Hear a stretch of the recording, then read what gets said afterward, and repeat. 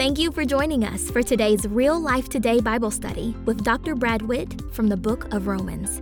Thank you for your prayer and support that enables us to share this practical biblical teaching. So grab a Bible, a notebook, and a pen, and let's study God's Word together. Romans chapter 4 today. Romans chapter 4. If you'll remember, last time we were together, we started there in Romans chapter 4, and we talked about faith and works. And I told you that, a lot of times folks pit Paul against James, and that's really unfair. They're really just coming at the same issue from just two different sides. And sometimes folks like Martin Luther would say that James is just teaching a salvation through works, and that's not it at all. He's saying the exact same thing Paul was saying, just again from the other side. And Paul was saying, hey, faith and works, or rather you're saved by faith and not by works. And James is saying if you're saved by faith, you're going to have works. It's basically the same thing they're saying. So last time we talked about the fact, and we looked at how the salvation that Paul is talking about here, it makes sense. It's reasonable. It's historical. You can see it in the lives of Abraham and David. And then it is biblical. And it goes back to Psalm 32, quoting David there, "Blessed are those whose lawless deeds are forgiven and whose sins are covered. Blessed is the man to whom the Lord shall not impute sin." And so that brings us today to chapter 4, verse 9. And what we're going to see today is exactly what Paul, or rather what 1 John says. Faith is the victory. This is how we've overcome the world, our faith. And it's faith that makes all of the difference. So we're going to do something this morning we haven't really done in a little bit. We're going to read an extended section of Scripture. And so get your reading glasses on there, if you will, and let's look down through there. And let's beginning in verse number 9, let's read through the end of the chapter. There's something really important, guys. It does something to your soul when you spend extended times reading the Word of God. Not just focusing on a word or a verse or a couple of verses, but really just getting an idea, an overview. And you do that when you read a longer passage. So we're going to do that today, picking up in verse number 9. And so what Paul says is, does this blessedness then come upon the circumcised only, or upon the uncircumcised also? For we say that faith was accounted to Abraham for righteousness. How then was it accounted? While he was uncircumcised or uncircumcised? No, not while circumcised, but while uncircumcised. And he received the sign of circumcision, a seal of the righteousness of the faith, which he had while still uncircumcised, that he might be the father of all those who believe. Though they are uncircumcised, that righteousness might be imputed to them also. And the father of circumcision to those who are not only are of the circumcision, but who also walk in the steps of the faith which our father Abraham had while uncircumcised. For the promise that he would be the heir of the world was not to Abraham or to his seed through the law, but through the righteousness of faith. For if those who are of the law are heirs, faith is made void and the promise made of no effect. Now just kind of understand what he's saying here. Because the law brings about wrath.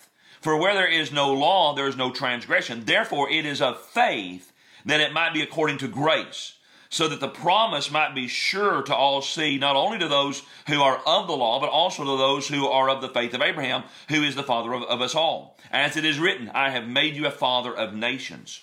In the presence of him whom he believed, God, who gives life to the dead and calls those things which do not exist as though they did. Who contrary to hope, in hope believed, so that he might became the father of many nations, according to what was spoken, so shall your descendants be. And not being weak in faith, he did not consider his own body already dead, since he was about 100 years old, and the deadness of Sarah's womb. He did not waver at the promise of God through unbelief, but was strengthened in faith, giving glory to God, and being fully convinced that what he had promised he was also able to perform. And therefore it was accounted to him for righteousness. Now it was not written for his sake alone, but that it was imputed to him, but also for us. It shall be imputed to us who believe in him who raised up Jesus our Lord from the dead, who was delivered up because of our offenses and was raised because of our justification. And so, man, that is some heavy stuff right there, guys. I'm just telling you right now, that is some deep water. This is the Himalayas. And what Paul is dealing with here is faith. You saw that word over and over and over again. I mean, it is all through that passage that we just read. I didn't take the time to count it up this morning, but I'm just telling you, it was repeated over and over and over again. And, I was thinking the other day that, I never was really good at science and math. I was more of an English and language and arts and those kind of guys. That's kind of my shtick. Kim was your math and science, and she's teaching our kids. She does a great job with that here, homeschooling. And I was doing a little bit more reading this morning, make sure I was right about this. You know, a lot of times you talk about water being hydrogen and oxygen. And some people think, well, if you just take those two elements and put them together, that you've got water. No, not necessarily. It takes something special. What you've got to do is, as a matter of fact, if you just take hydrogen and oxygen, put them together, you're not going to have much at all. You've got but if you put a little bit of platinum, if you add a little bit of platinum to the mixture, all of a sudden things begin to heat up, literally. And the oxygen and the hydrogen atoms combine to form H2O. And that's kind of the way it is in our spiritual life. Our life can just kind of interact casually with God and not much happen. But when you add faith, things begin to change very, very quickly. And what Paul points out here is that it's that kind of faith that was exhibited by Abraham, and it's not content with things just to keep going the way they are. I mean, when you add this kind of faith in, I mean, look, you saw that in the example of Abraham. When you added faith into the elements, if you will, of Abraham and Sarah, and things began to change very, very, very quickly. Again, it is faith that makes all of the difference. It is faith that is the victory. And so let's look here really quickly this morning at faith. And Paul tells us several things here. He says that it is this kind of faith that makes sense of the symbols.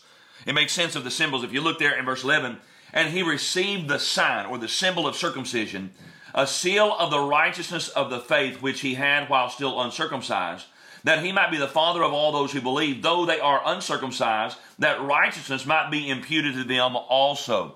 So we understand, if you've been around church at all, I mean, you've learned, you've heard, not something we talk about all the time, but circumcision, it's important. It was a very important symbol to the Jews because it was the mark that identified them as a unique people. Now, I asked this, I think, last time, how do you know that you have the mark unless you're showing stuff you're not supposed to be showing? But that's a whole other sermon.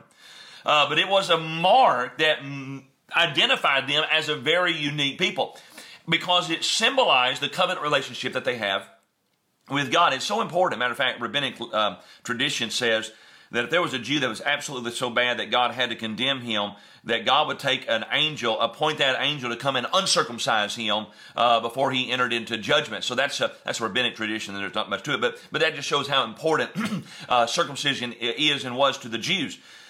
What Paul says here is that this symbol took place in Abraham's life at least 14 years before he'd been declared righteous.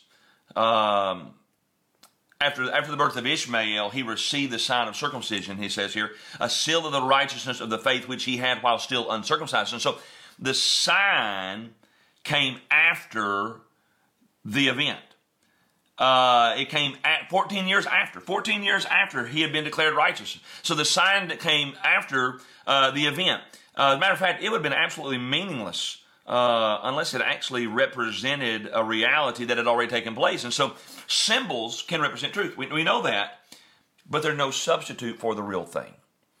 And so, we're from West Tennessee. My family, Kim and all, her grandparents rather, had a storm shelter. Absolutely scared to death of storms. In West Tennessee, we've had lots of bad tornadoes. The dorms that I lived in at Union University when I was a sophomore were destroyed by a tornado in 2001, 2002. Just turned to kindling. South Jackson, where I worked, there at the law firm, Rainey Kaiser, Butler, Revere, and Bell, and then Holmes, Rich, and Sigler before that. There was an area just a block or two over that was turned to kindling. West Tennessee has lots of bad tornadoes. We're called Tornado Alley over there. And so lots of folks have storm shelters, tornado shelters. And Kim's grandparents had one they would drive into whenever a storm came. They had one big enough they would just drive their truck into this storm shelter. And can you imagine a tornado's coming, and you've got the signs, and there's somebody huddling and hiding and holding on to a sign as a tornado comes through instead of getting into the storm shelter. I mean, holding on to a little sign on the side of the road is not going to do anything for you. The value of the sign is only to let you know that there might be a storm shelter nearby. And that's kind of the way baptism and Lord's Supper are. They're symbols that are very, very common to our Christian understanding, our Christian faith, but they're absolutely meaningless without a personal faith and personal relationship with the Lord Jesus Christ. And so before partaking of the symbol, before being baptized, before taking the Lord's Supper, one has to do what Paul says here and walk in the steps of the faith which our father Abraham had while he was still uncircumcised. And so the very first thing that Paul says here about this is that it is this faith that makes sense of the symbol. But then number two, it is a faith that rests in the promises of God. Verse 16, Paul says, therefore it is a faith that it might be according to grace, so that the promise might be sure to all the seed, not only to those who are of the law, but also to those who are of the faith of Abraham, who is the father of us all. So he uses the word promise here. He uses the word promise. And the word that he uses here specifically means an unconditional promise. I actually went and pulled it up this morning, apangalia. Apangalia. It's one of two words for promise that you find in the New Testament. You got the other one, hypostasis, and which kind of has an idea of conditions. This right here is one that has no strings attached at all. And the reason why is if God's promises were based on works, they would be conditional. Only those who could perform at a certain level, have enough money, opportunities, health, whatever, could perhaps be possible to receive those promises. But God's promises are not based upon our good works. Remember, it is by grace through faith. And so by grace, God has determined that there's only one factor that's going to influence the outcome, and that is faith. And here's the thing, faith's available to everybody. Nobody has any more opportunity or advantage over the next one. That's something we hear a lot about today. And so through faith, the promises of God are sure and they're certain. And then lastly, it's a faith that makes the impossible possible. Look what he says in verse number 19. He says, and not being weak in faith, he did not consider his own body already dead since he was about 100 years old, and the deadness of Sarah's womb. Man, when the cards were stacked against Abraham, weren't they? And Sarah? For them to have a baby to start what God said was going to happen, to have descendants as numerous as the stars in the sky and the grains of sand on the sea, sure. I mean, he's 100 years old. She's way past childbearing years. I mean, the cards are stacked against them. And yet, verse number 19 says again, that not being weak in faith, he did not consider his own body already dead, since he's about 100 years old. And the deadness of Sarah's womb, he did not waver at the promise of God through unbelief, but was strengthened in faith, giving glory to God. So what Abraham realized is that through faith, the impossible became possible. The more difficult the circumstance, the greater the opportunity for God to show up and show off, for God to reveal his glory, for God to do what nobody else can do. You know, somebody has well said that whenever God wants to do a great work, he always starts with something that's impossible. Whenever God wants to do something great, he starts with something that is extremely difficult. And so faith is that which enables us to use the problems of life as opportunities. Instead of being defeated by them, overcome by them, God works through them and he receives the glory. And we need that kind of faith today. Coming out of COVID, we need that kind of faith. Facing what we're facing in our world, we need that kind of faith. It's the thing that turns. It's the element, hydrogen and oxygen, platinum coming together. It's the element. It's the missing element in most people's lives today. We need that kind of faith. And I wonder, have you expressed that kind of faith?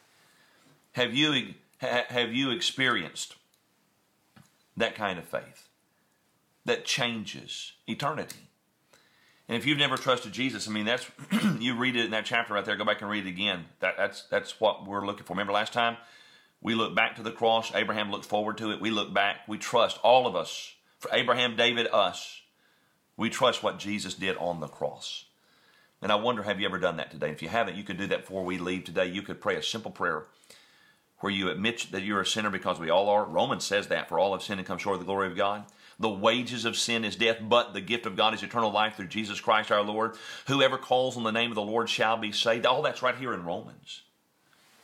And today, if you would realize that you're a sinner, repent of your sin, turn from your sin, Jesus would take that which is dead and give it life.